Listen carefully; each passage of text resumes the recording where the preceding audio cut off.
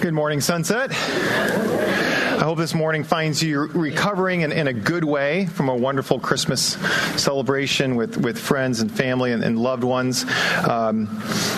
My family and I, we have 3 little children, in case you don't know me, but we flew to Virginia on the East Coast where my family lives, and it was a really wonderful celebration, singing together. My 4-year-old son recited Luke 2, and we sang Christmas hymns, and it was really wonderful, and then read the Christmas story together, and just really worshiping as a family, celebrating what Christ's incarnation.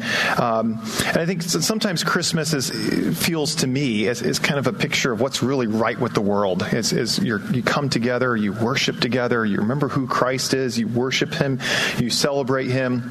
It's the togetherness about it. But sometimes also Christmas, and this may be some of your experience, is almost the opposite. It's like a picture of what's wrong with the world. For several years in our Christmas celebrations, when our family would get together, it wasn't because of death. It was because of broken relationships, that there was always somebody missing. So every time we got together, there was someone who was supposed to be there. And when you celebrate Christmas, sure, it's great. There's joy involved in worshiping Christ, but there's also this feeling of, wow, there's somebody who's supposed to be here who's not here, and there's hurt in that. And I know, and in the future, this is part of living the human life. I know in the future that there will be another time when there will be people in my family who will move on. When we come together for Christmas, there will be that same sense of loss. There's somebody who's supposed to be here that's not here. And I think in a very real way that Christmas is something that reminds you of what's right with the world, as we remember our Savior who came. He's God who became a man, dwelt among us, the healing and the wholeness that's in Christ, but also there's a heightened sense of loss and brokenness that comes in Christmas as well. And I want to have that in mind as we think about Jesus. And we're in Matthew. We're returning to our series in Matthew after 4 weeks in the Christmas series. But Jesus' ministry is really bringing healing and a reversal of the brokenness of the world that we live in. That what we see Jesus doing as He ministers, He's not just randomly going about healing people. That there's really a purpose to this, is He's previewing new humanity and redeemed creation, the reversal of sin's effects. And this really, it culminates, as we see in His resurrection. At the end, the greatest consequence of sin is death. And Jesus defeats death and declares it to be null and void and empty as He raises from the dead. And that's what Jesus' ministry really highlights, is that yes, there is sin and brokenness and death as a result of Adam's fall, but wholeness is coming, reversal of sin's curse is coming, and redemption and reconciliation is coming. And Jesus' resurrection declares that finally to be true, and we look forward to the full realization of that as well. Moving to the section of Matthew in review, if you have your sermon notes in front of you, I'm not going to go into this in very great detail, but we've been out of Matthew for a few weeks, so I just want to review what Matthew's been doing in his gospel. But Matthew is presenting Jesus as the Christ. He's the anointed one. He's the long-awaited, often promised Jewish Messiah. He's the son of David. He's the Davidic king that's promised in 2 Samuel chapter 7. He's a king who comes down from heaven to our broken and fallen world that is full of suffering and evil and pain, in order to rescue and redeem those who put their trust in Him. Did something go off with the sound? Or am I good? Okay. Jesus calls His followers to a lifetime of discipleship. We saw fishermen leave their nets and old lives behind to follow Him, and we will later see Matthew himself in the next chapter. Matthew himself, he's a tax collector. He leaves behind his tax booth to follow Jesus. And this is the call that Jesus has. Leave, follow me. And they leave behind their fishing nets. And in chapter 9, Matthew, the author of the book, is going to leave behind his tax collecting booth and follow Christ, to follow the King. And Jesus is the fulfillment of the Old Testament law and prophets. Matthew is very steeped in the Old Testament, especially in Isaiah. But Jesus fulfills the Old Testament law and the prophets. His words are life and truth. But hearing His words is not enough. It's insufficient just to hear what Jesus says. He must be obeyed. If Jesus is the King, then the right response to Christ is obedience.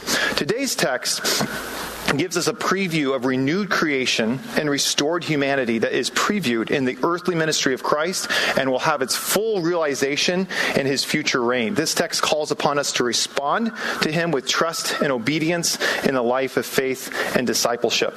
This is a rather long passage. I'm going to go through the whole of chapter 8. So I'm not going to read it all at once, but I'm going to, as I go, read each episode, because there's 6 episodes that come together to form these points.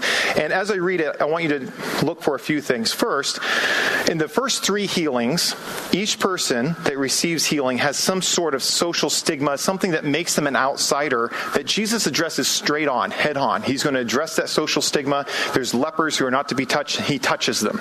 And I want you to notice that as we go through. Secondly, each person that receives healing is in some sense an outsider. They're not somebody who's a full member of the community. They're somebody who's ostracized in some sense or not able to fully participate in worship or in the community in some sense. And number 3, each person, I think Matthew is doing this very intentionally, each person in the first 3 healings are somebody who is given to us as a model for how to respond to and approach Christ. I don't think they're just random healings. Jesus healed many, many people, but I think that Matthew picks these 3 healings as a model for us how to respond to Christ. And I want you to watch for that. And then after we finish the first 3 healings, there's a series of episodes where people respond badly to Christ, some more so than others, but I think this is a contrast. And so I think Matthew is showing us how we should approach Christ and respond to Christ, and then some negative examples of how we ought not to. So that's what I want you to look for as we go through Matthew chapter 8. I'm going to pray for us, and then we'll move into the text. Please pray with me. Father, I pray that as we open your word, as we look to your word, that your Spirit will work in our hearts and in our minds. I pray that you will help us to submit to the authority of Christ as is reflected in your word. I pray that you will help us to grow in our faith. Father, sometimes our faith is strong, sometimes our faith is weak, but we echo the prayer of the Father, the demon-possessed son in Mark chapter 9. Lord, we believe, but help our unbelief. Sometimes our faith is weak. Help our unbelief. Father, we are so grateful for your Son and just the celebration that we had of his advent, of his incarnation the last month. Father, we want to thank you for him and thank you for the scriptures which tell us of what he was like and how he healed and how he brought wholeness and healing where there's brokenness and disease. Father, we want to honor you, and we pray that as we study your word and look at your word, that you will be honored, and we pray that your Spirit will work in us to mold us and shape us into the image of Christ. And we pray in Jesus' name and by your Spirit. Amen. So look with me at Matthew chapter 8. I'm going to read the first 4 verses here to start. When he, this is Jesus, came down from the mountain, great crowds followed him. And behold, a leper came to him and knelt before him, saying, Lord, if you are willing, you can make me clean. And Jesus stretched out his hand and he touched him, saying, I am willing, be clean. And immediately his leprosy was cleansed. Jesus said to him, see that you say nothing to anyone, but go show yourself to the priest and offer the gift that Moses commanded for proof to them. In your study notes, if you're following along, the first bullet point there under he took our illnesses and bore our diseases, a leper was unclean. He was unable to participate in the congregational worship at the temple, and anyone who touched him would be defiled and rendered unclean themselves. So although unclean, undesirable, and an outcast, this leper approaches Jesus with faith and deference, and Jesus' touch reverses the defilement of leprosy and restores an outcast to full fellowship. This is the first of 3 related stories, but leprosy as we know it today is sometimes people call it Hansen's disease, and it's a very specific disease where you're not able to feel pain, and sometimes parts of your body literally rot and can fall off. But actually in the biblical world, leprosy covered a much wider range of diseases. It wasn't just Hansen's disease. It can really refer to any kind of disease that is a skin disease. And so sometimes it would be very painful and sometimes be very deadly and dangerous, and sometimes it might just be a skin disease that you would have that would cause you to be outside of the community. Remember, this is pre the medical knowledge that we have today. They didn't possess in those days, and so when somebody had a disease, a skin disease that you could see, they were removed from society because this is dangerous. It can infect the rest of society. But the greatest suffering for leprosy most of the time wasn't the physical torment. It was the isolation. It was being outside of the community, not allowed to relate with other people and be with other people. Let me read to you from Leviticus, and this sounds harsh, but this is, again, it protects people from diseases. But Leviticus chapter 13, giving instructions for leprosy, the leprous person who has the disease shall wear torn clothing and let the hair of his head hang loose, and he shall cover his upper lip and cry out, unclean, unclean, and he shall remain unclean as long as he has the disease. He is unclean. He shall live alone, and his dwelling shall be outside the camp. Let me try to enter into that for a minute there, is that when you have leprosy, you're not involved in the community. You can't worship in the temple with everybody else. No one would touch you. If you were walking down the street, people would have walked to the other side of the street. You're ostracized. You're outside of the community. You are not one of us until you're healed. You are unclean, untouchable as a leper. And that's really the greatest suffering of leprosy, is the social ostracization.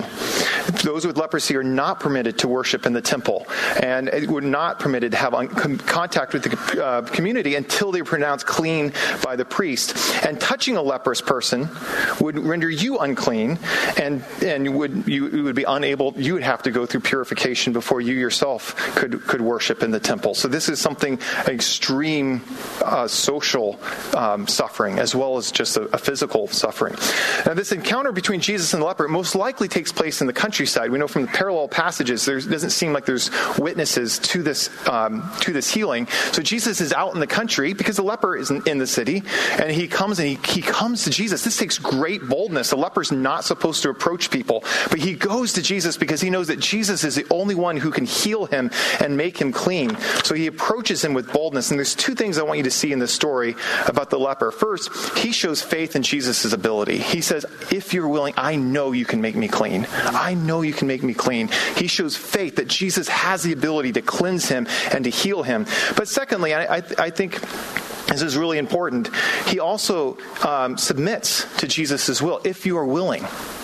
If you are willing, you can make me clean. He doesn't approach Jesus as if Jesus has to do this or Jesus is an indie obligation. He's submitting to Jesus as he makes his request for healing.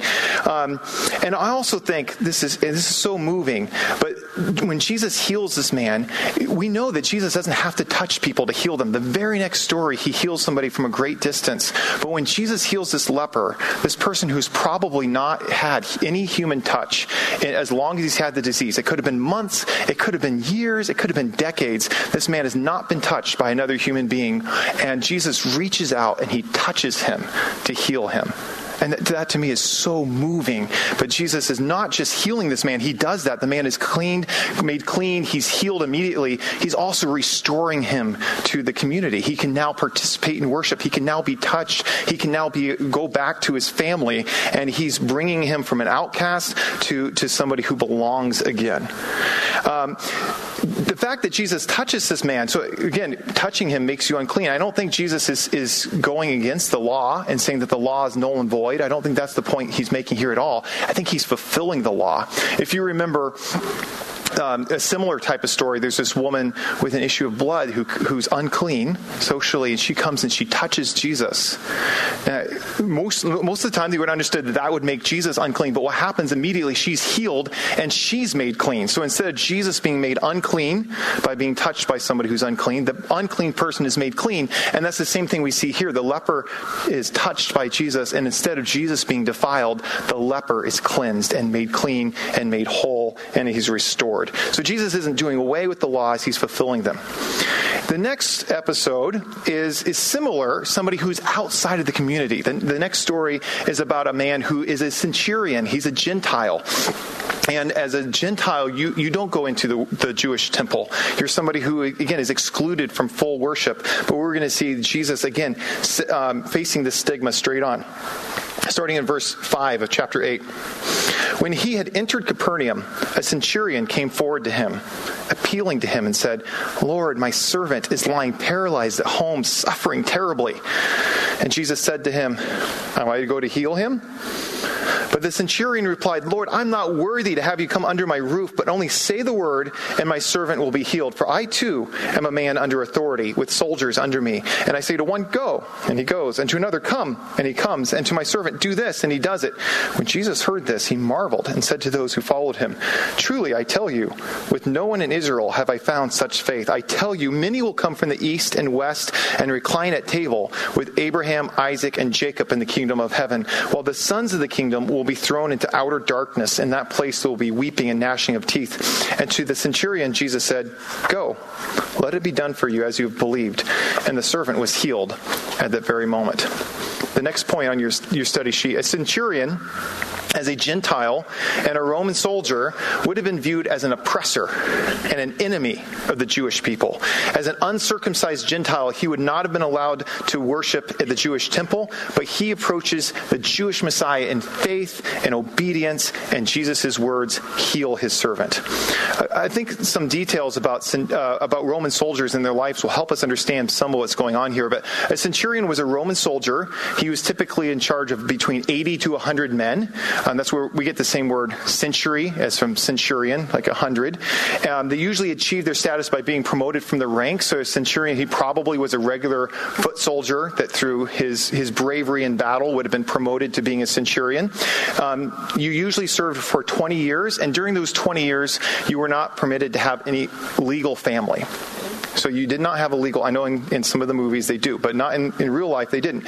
So you had about 20 years, there's no legal family. Sometimes that they had like a concubine or something, but that would be a temporary thing as you were moved from place to place, and you would leave them behind as you were moved. They participated in ritualistic pagan oaths. They worshipped the emperor as divine, as God. That was part of what it meant to be a centurion. And they were not typically loved by the Jewish people. And many Jewish people hated them. Again, they're people occupying your country. This is our land, and these are foreign soldiers. And if you remember Jesus in the temple, on the Sermon on the Mount, he says, "Love your enemies and do good to those who abuse you." I think what the people who would have popped to their mind is the Roman soldiers. People like this man. These are the enemies. These are the people that you hate. And Jesus is saying, no, love your enemies, the people who are oppressing you and mistreating you. Now, we know from the other passage, if you looked at a parallel passage in Luke, that this man's actually somewhat of an exception to this. He's somebody that the Jewish leaders look up to. He has built a synagogue for them. Matthew leaves that out, and I think Matthew leaves that out in order to highlight that this man is a foreigner, he's an outsider. So like the leper is a foreigner and outsider, the centurion is a foreigner and an outsider. And I think that there's a parallel being made there. Other things here, I think part of what makes this so moving is, again, you don't have permanent family as a centurion. Most centurions would have had one servant if they had any, and that would have been the closest thing you had to family. So as you moved around, you would take this one servant to go with you, and the word he uses is actually sometimes a word that's used for son. We know it's a servant because of the parallel passages, but it can mean son or servant. So this is somebody he's close to, that he loves, that he cares for, and this man his servant is suffering. It could be polio, we don't know, but he's paralyzed and in great pain. We can't know for sure, but polio fits the diagnosis of that there. But this is somebody, he's coming to Jesus because he loves his servant, and his servant's in great pain, and he wants healing. It may or may not be reflected in your translation, but Jesus' response in the Greek is framed as a question, and it's a loaded question. Am I to go and heal him? That's Jesus' response. There's a lot in this. For a Jewish rabbi to go into the house of a Gentile is defiling. If you remember in Acts, when Peter goes to Cornelius' house, he has to have a vision from God before he'll go into the house of a Gentile.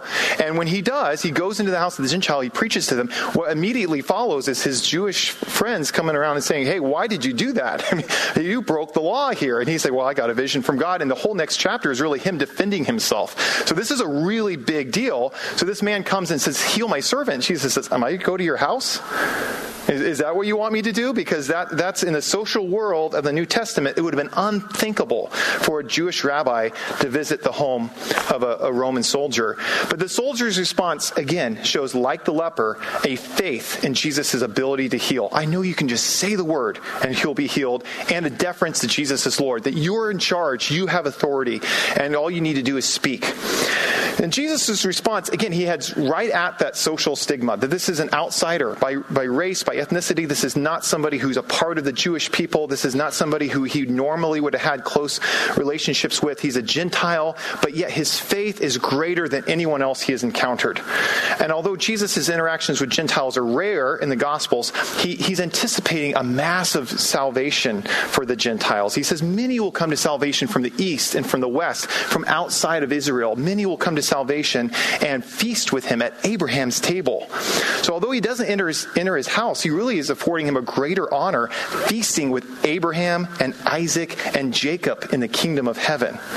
And if it was unthinkable, I think we can lose the power of this passage here a little bit in our context. But if it was unthinkable for a Jewish rabbi to enter a Gentile house, for many, it was even more unthinkable for many of the people of the day to imagine Gentiles, especially Roman soldiers, feasting with Abraham and the Messiah in the kingdom. This was an unthinkable idea.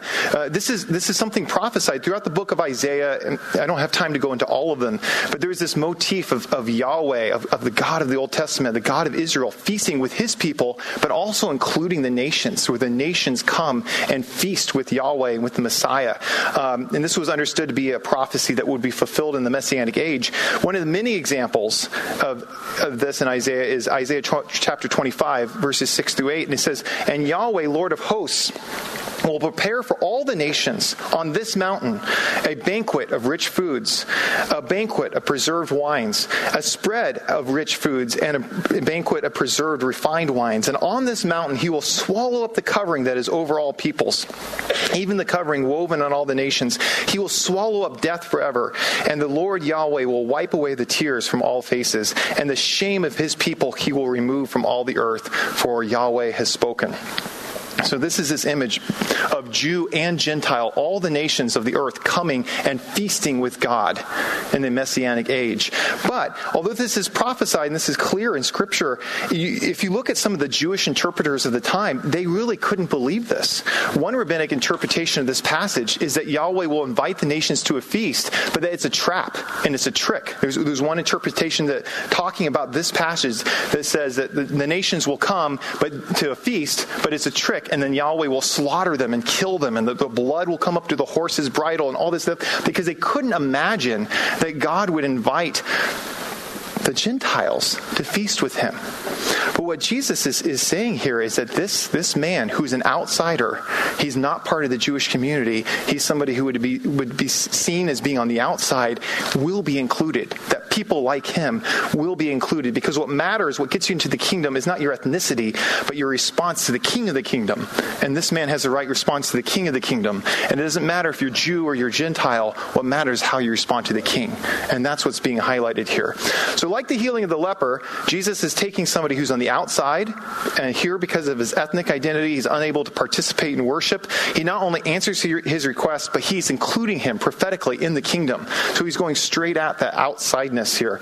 And also, like the leper, he's a model of faith. He has faith in Jesus' power and ability, but he also models submission and deference to Jesus' will and authority.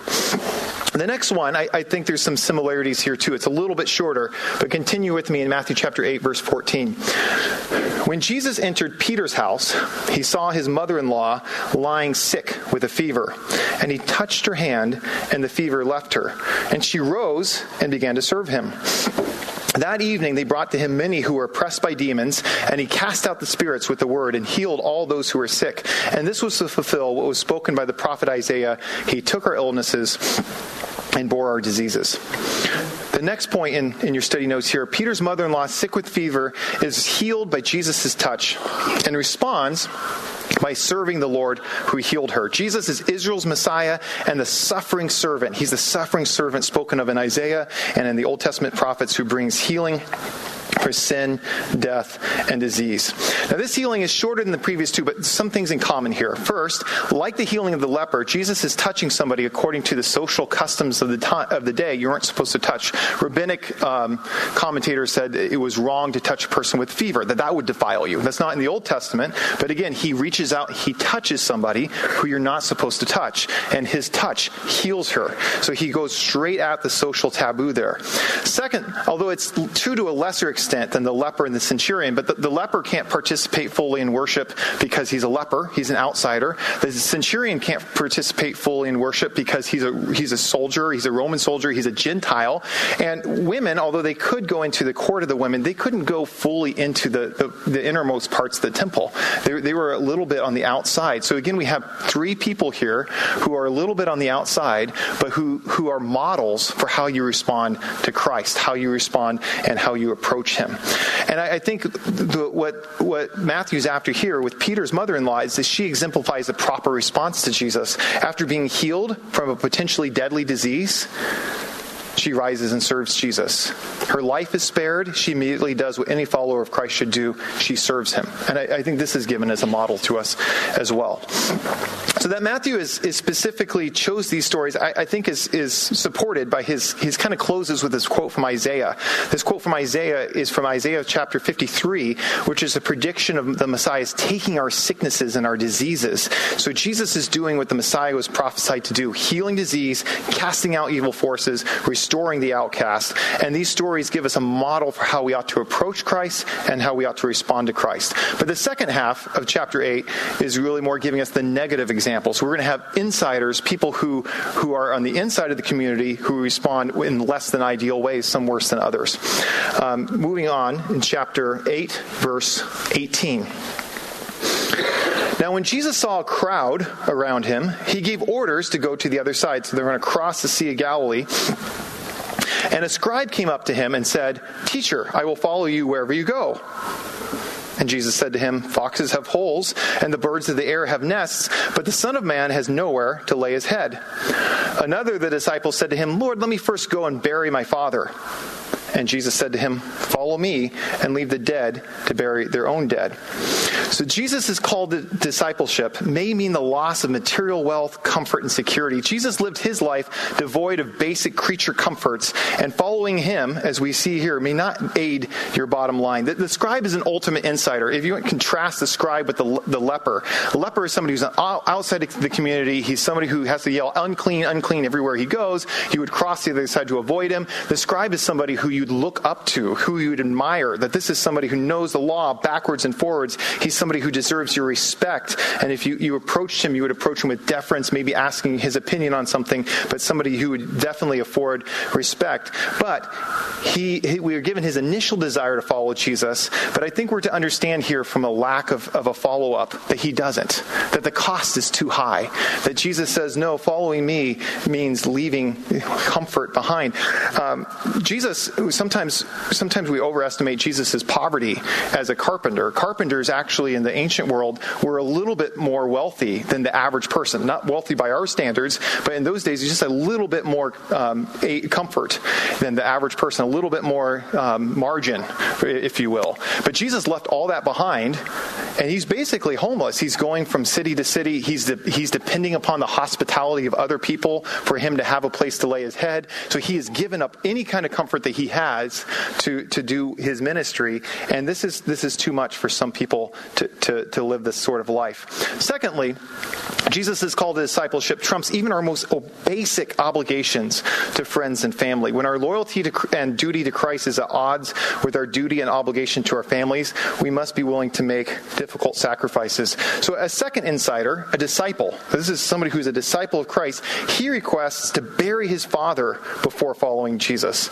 Now, this is a little less harsh than just reading the verse might be, because it doesn't mean I need to just go out and bury my father and I'll be back in a couple days. That burying your father is a cultural idiom, which means like fulfilling your family responsibilities. So we even see Jesus doing this from the cross, where he appoints John to take care of his mother. That's in a sense sense, burying your father. It means taking care of your family affairs. So this is something that actually could be a couple of years delay. So he's saying, hey, I have these obligations and duty to my family. Let me finish those obligations and duties, and then I'll follow you. And Jesus is saying, no, let the dead bury their own dead. And I think that what Jesus is saying here is similar. If you remember when Jesus says that if you want to be my disciple, you have to hate your father and mother and come follow me. That doesn't mean literally hate your parents.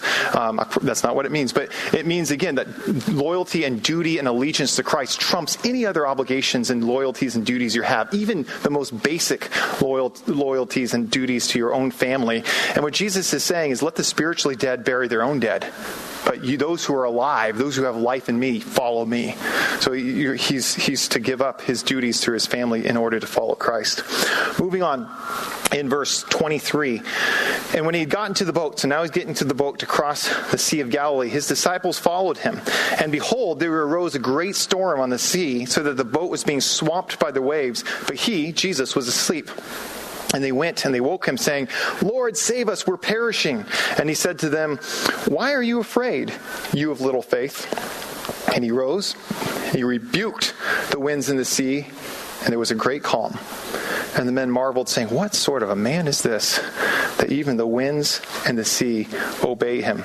As sometimes happens on the Sea of Galilee, a great storm rose, and they can rise very, very suddenly on the Sea of Galilee. It's kind of part of its geography. It's a little bit lower, and sometimes it can be great calm, and all of a sudden there's this huge storm, and that's what's happening. So a great storm arose. It's threatening the ship, and as I'm sure you remember, a fair number of Jesus' disciples are fishermen, at least 6 of them, and so about half of them are fishermen. And if fishermen who are used to storms and used to being on the boat, if they're afraid, this must be a real doozy of a storm. So they're terrified. They're used to storms. They're not like me. If I was on a boat and there was a storm, it would be a little one. I would be scared. But these guys know what they're talking about. So this is a very scary storm, and they're terrified.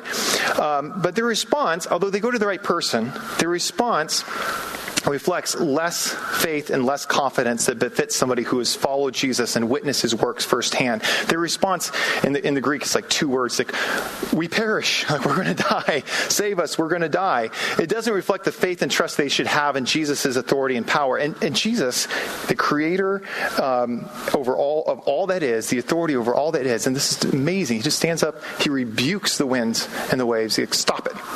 And there's immediately a calm. And their response is a marveling, but it also reflects a lack in their Christology, a lack in their understanding of who Christ is. Like, who is this? That even the winds and the waves, the sea, obey him.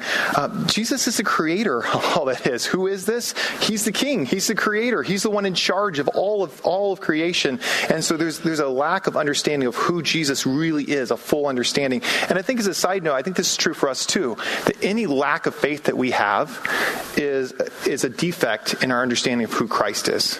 Anytime that our faith is less than what it should be, it's because we don't have a high enough view of who Christ is. And I think that was true of the disciples here as well. Our final episode, beginning in verse 28 of Matthew chapter 8. And when he came to the other side, to the country of the Gadarenes, 2 demon-possessed men met him, coming out of the tombs, so fierce that no one could pass that way. And behold, they cried out, what have you to do with us, O Son of God? Have you come to torment us before the time? Now, if I was with Jesus and these men came out demon-possessed, talking like that, I'd be very scared. But now a herd of many pigs was feeding at some distance from them, and the demons begged him, saying, if you cast us out, send us away into the herd of pigs. And he said to them, go. And they came out and went into the pigs, and behold, the whole herd rushed down the steep bank into the sea and drowned in the waters. And that would really terrify me. If I was one of the people watching the pigs, and all of a sudden they became demon-possessed, this whole herd of pigs, and jumped into the sea, I would run. And by the way, that's what they did. So as he said, they go into the waters, and the herdsmen fled, going to the city, and they told everything, especially what had happened to the demon-possessed men. And behold, all of the city came out to meet meet Jesus. This sounds great. The whole city comes out to meet Jesus, but it's not a welcoming party. And when they saw him, they begged him, please leave our region. Please leave our region. So there's a lot of issues in this passage I don't have time to discuss, but I want to focus on two things primarily. First, I want to focus on Jesus' authority and his power. And then secondly, I want to focus on the response to Jesus. So in your notes here, Jesus' healing of demon-possessed men returned them to their communities and their families and restored safety to the roads. But the response of the city indicated a greater concern for the loss of material wealth than the restoration brought by Christ. A greater concern for the loss of material wealth than the restoration brought by Christ. So crossing the lake, Jesus arrives in Decapolis, which is mostly a Gentile region. You can see the flavor of that by the herds of pigs. Pigs are unclean. Jewish people didn't eat them. You wouldn't have seen a lot of pigs in Palestine. He's gone into Decapolis, more of a Gentile region. And when he arrives there, they have two demon-possessed men that come out meeting him from the tombs. So again, you see the outsiders. They're living outside of society among the dead people. So they come out. In Mark's account, there's a lot more detail here. That this is the passage where the demon said, "What's your name?" And they say, "We are legion for many." Again, that's kind of terrifying to me. And then the strength of the demon possessed, they're breaking chains and all that kind of stuff. That's the same passage here. Matthew doesn't give us these details, but the picture we get still is terrifying nonetheless. They live in the tombs, away from society, and they terrorize the roads. Nobody can pass by because of these demon-possessed guys that terrorize the roads. But Jesus' authority over the demons is absolute. They're terrified of him. They're deferential to his authority. They ask, are you coming to torment us before the proper time? That is a recognition that he will someday be their judge and executioner, and that his power greatly exceeds theirs. So they recognize who he is. They're terrified of him. When he casts the demons out into the pigs, and the herds are possessed, and they plunge into the water, the herdsmen, they most likely didn't own the pigs. They're most likely just regular people. There's probably pigs from several people that they're watching, or perhaps one wealthy person who owns a herd of pigs. But this is no small deal. This is the loss of material wealth for a whole herd of pigs to plunge into the water is affecting the livelihoods of many people. This is a big deal. They've lost something significant here. But the people of the city, they're Gentiles, like the centurion earlier, most likely. They reject Jesus and they send him on his way. The proper response would be to worship him and to see, wow, look what he did. He cast out these evil spirits. He restored these men to their families. He restored safety to our roads, but their hearts are hardened by the care of the things of this world. And I think that's really what Matthew wants to highlight there, is that they're more concerned about material things than they are about the King of creation that's in front of them. Moving into the section entitled Jesus is the King of Renewed Creation, I think there's some really important theological truths to be gleaned from this passage. Jesus' earthly ministry, as I said earlier, it's not just a collection of random miracles that he goes about healing people haphazardly as he encounters them. It's really, Jesus' earthly ministry is a preview of renewed and redeemed creation.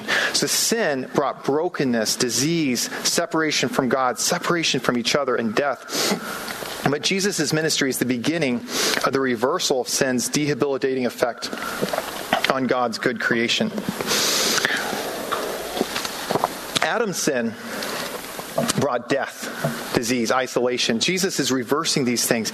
Isolation from God, from fellow human beings. There was a reign of evil over the world because of Adam's sin. But by his healings, what Jesus is doing is he's affirming God's love for human beings, God's love for the world that he created. He's reversing the effects of the fall by making the blind see, by making the crippled walk, making the leper whole. And ultimately, this reversal of the effects of sin culminates in his resurrection as death itself is declared to be null and void and empty. That Jesus defeats death in his resurrection. And that's really what his ministry is about, is reversing the curse of Adam's sin and of the fall and the negative effects, that Jesus brings wholeness and healing to those who are broken and sick and diseased. And ultimately, death itself is shown to be empty and to have an expiration date. So what we see in these stories is a preview of the new earth described in Revelation chapter 2, a place without sin, disease, and death. And Jesus is reversing the effects of sin.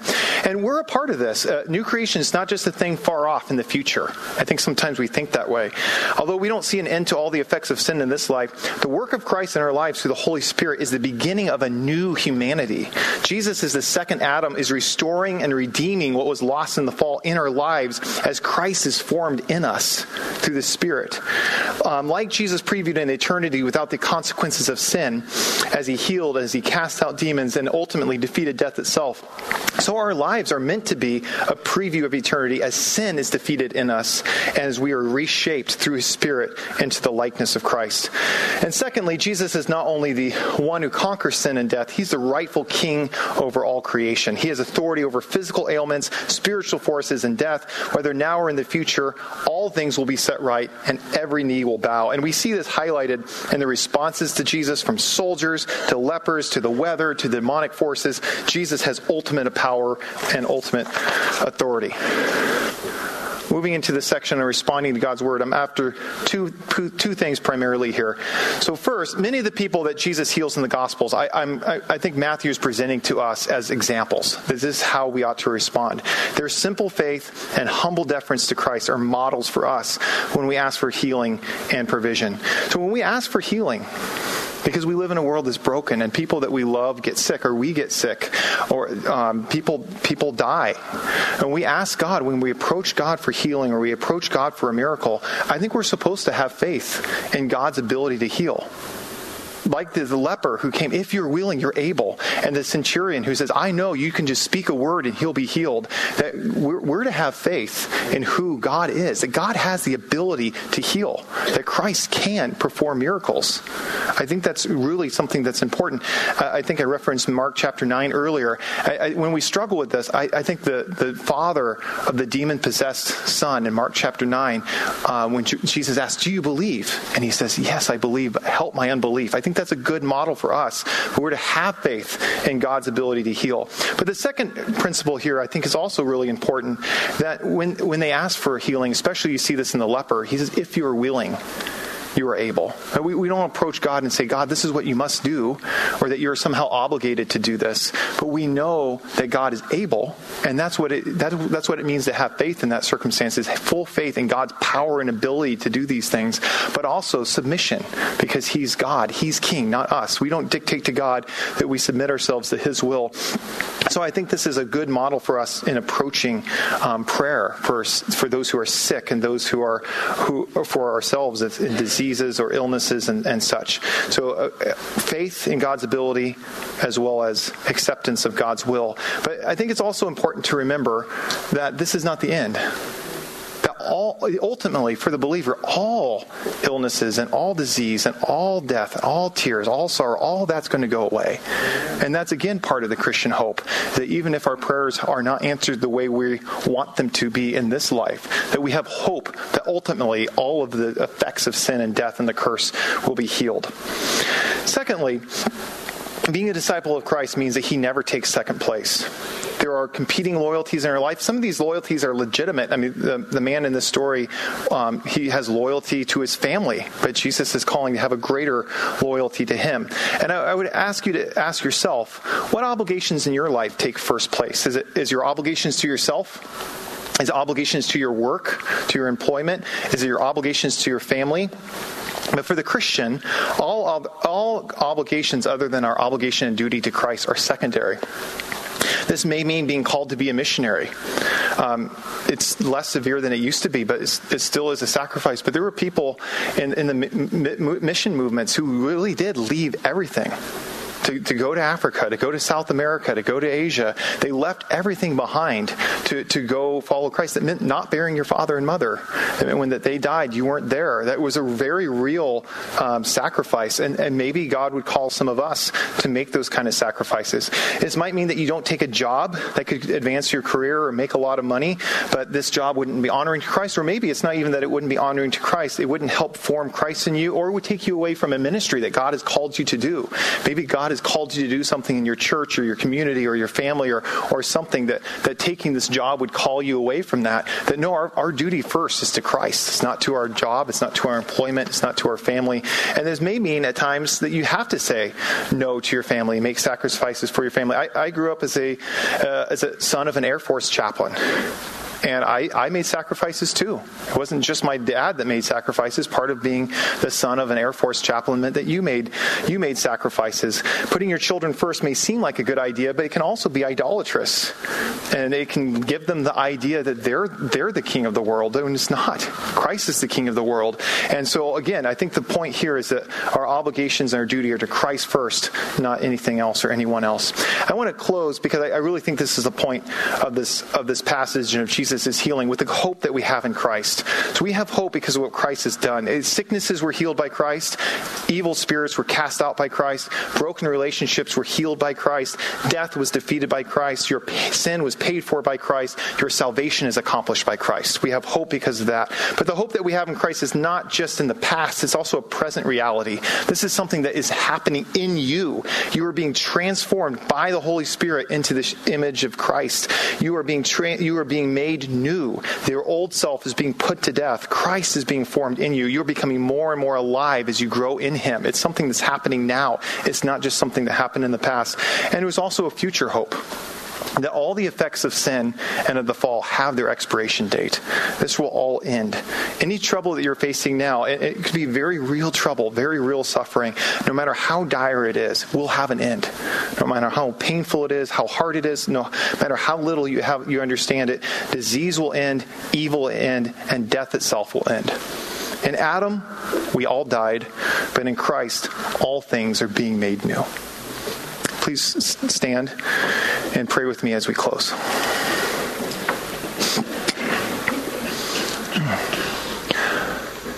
Father, thank you for the beautiful stories that are in your word and scripture of these people who approached you, who approached Christ in faith of who he was and an understanding of him being able to heal their diseases, being able to cleanse them, but also in an understanding that he was the authority, that he is the king, that he is the God of the universe. Father, like the Father in Mark chapter 9, we want to believe. Help our unbelief. Grow our faith.